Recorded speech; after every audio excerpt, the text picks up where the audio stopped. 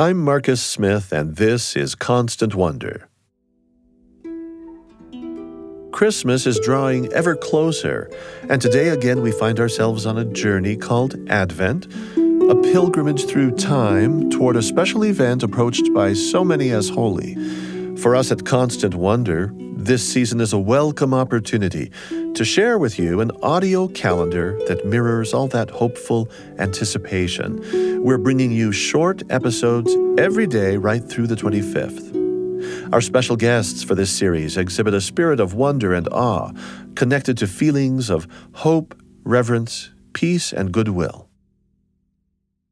She's a nowheres person in a nowhere place. Why would a divine being come to her?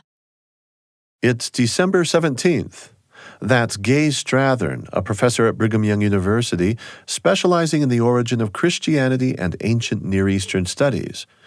We're picking up this two-part conversation right where Gay left off yesterday, describing Mary's humble beginnings in a tiny village in the region of Galilee.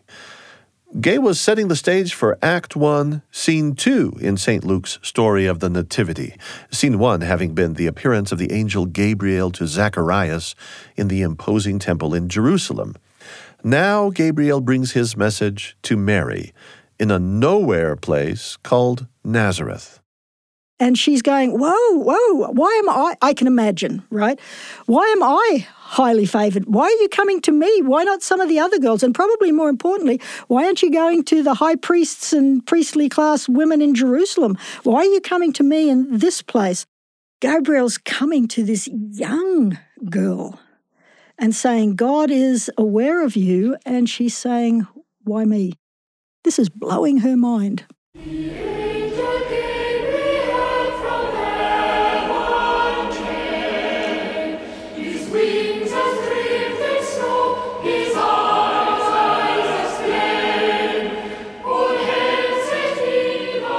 The exchange between Mary and Gabriel delivering his message, Mary giving her response, has been celebrated over the centuries in song and carol. The dramatic event, as recounted in the Gospel of Luke, comes to a conclusion somewhat tersely, with the simple words, "And the angel departed from her." We can scarcely imagine her condition, left alone and utterly astonished, to say nothing of the next step she scarcely knows how to take but must in coming days. She's just made this brilliant statement that I love, right? Behold the handmaid of the Lord, be it unto me according to thy word.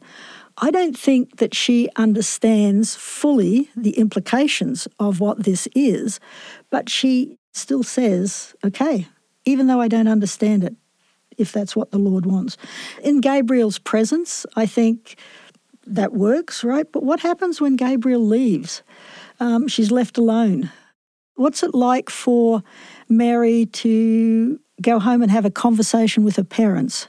What's it like to even have a conversation with Joseph? Now, Matthew is going to tell us he has his own divine experience, but what is it like living in this small hamlet when she starts to show that she's pregnant, knowing that she's not married yet? What's that going to do to her in terms of social stigma? She's alone. And how do you deal with it? Is she being shunned? We don't know, but we do know in antiquity those things happened. And so the Lord, I think here, is telling us that he knows that this is not going to be easy for her, but he's also not going to leave her alone. The very next detail St. Luke describes is how Mary receives moral support on a visit to her much older relative, Elizabeth. Now, Elizabeth has had something of a miracle in her life, conceiving John when well past her own childbearing years, and when Mary arrives, John leaps in Elizabeth's womb, and that's interpreted as his recognition of the Christ child that Mary is carrying. If there's anyone in this world knows something about what Mary's feeling, it's Elizabeth. These experiences happen with Elizabeth and with John, who's in the womb, confirming to her that she's not crazy, She's not an immoral woman, but this is a divine thing. And is it to Elizabeth then that those famous words are spoken by Mary that have come down through time with that term, the Magnificat? The Magnificat it is, yeah. So the Magnificat is just a Latin term for where Mary said, "My soul doth magnify the Lord." And I love this expression from Mary.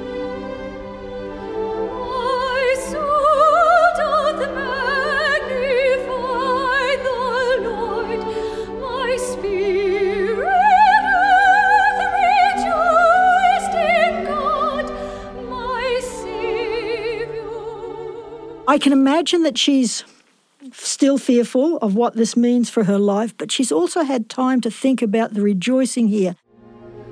For he that is mighty hath done to me great things. Here in these lyrics, which are drawn from that passage of Scripture now known as the Magnificat, Mary refers to God as mighty, and she refers to herself as her Savior's handmaiden. At least that's the word handmaiden in the King James translation, but other Bible translations say servant.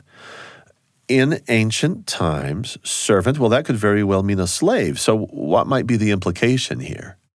This is not her being enforced into slavery, but this is her declaring her willingness to submit to the Lord and to God and to his will, to put his will above her will. He hath regarded me from Nazareth and poor, somebody who is a handmaiden, for behold, henceforth all generations shall call me blessed.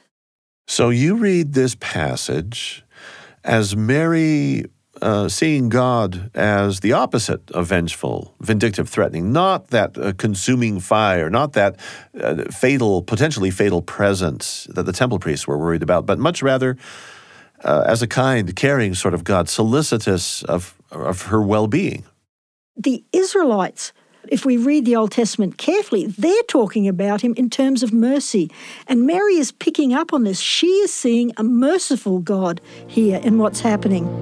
He hath put down the mighty from their seats, and exalted them of low degree.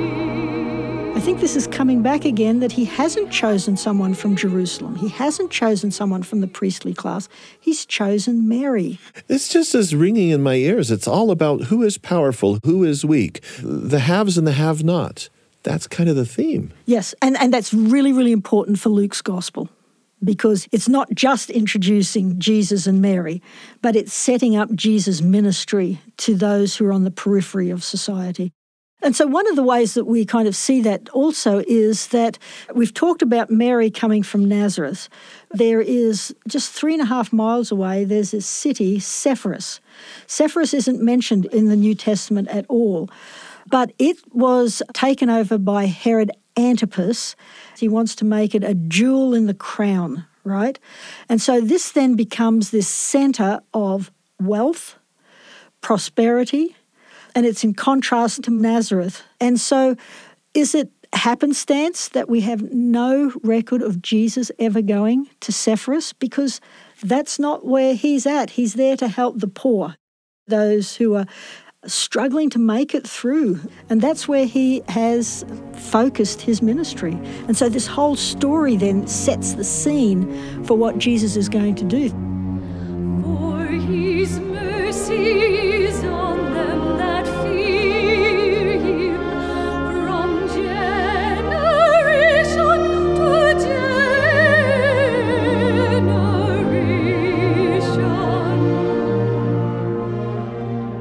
Still chatting with her about the Magnificat, I asked Gay Strathern about this mention of generations. She linked this reference to a promise called the Abrahamic Covenant, a relational contract understood in the belief of Mary's Hebrew community as a lasting promise from God, durable down through the generations. I read this as Mary thinking, whoa, God has called me to do this, but he's also using me as part of the fulfillment of the Abrahamic covenant. I have a part to play in that.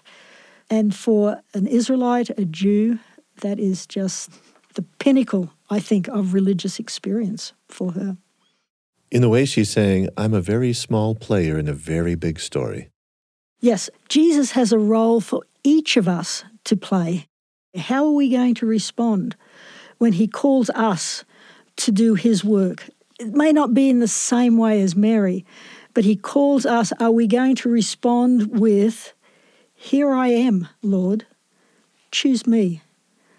You can trust me to do your work, even though I can't see the end from the beginning. I don't understand all of the costs of what it means to follow Jesus. And I think being a disciple is about costs. But this trust in God, that I don't see the end, but I'm willing to trust you and go on the journey with you. I love that.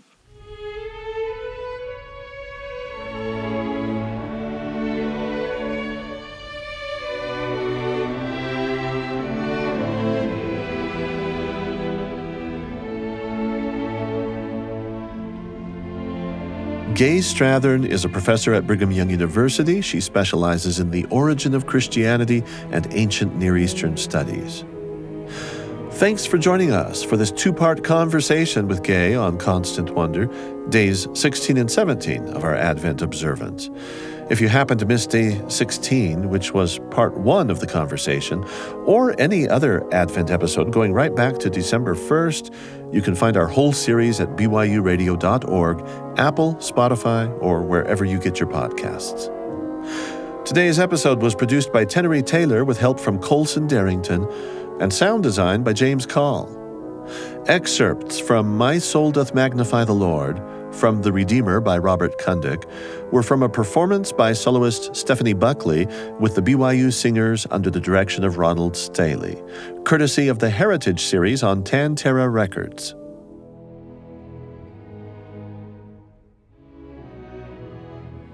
Tomorrow, December is a dark and cold time for mammals like ourselves. But for fish in Lake Michigan, the storms above the water's surface bring an abundance of oxygen and nutrients, and this signals a female lake trout that it's time to return home to lay her eggs. What can lake trout tell us about Christmas? Join us tomorrow for another Advent vignette. I'm Marcus Smith. Constant Wonder is a production of BYU Radio.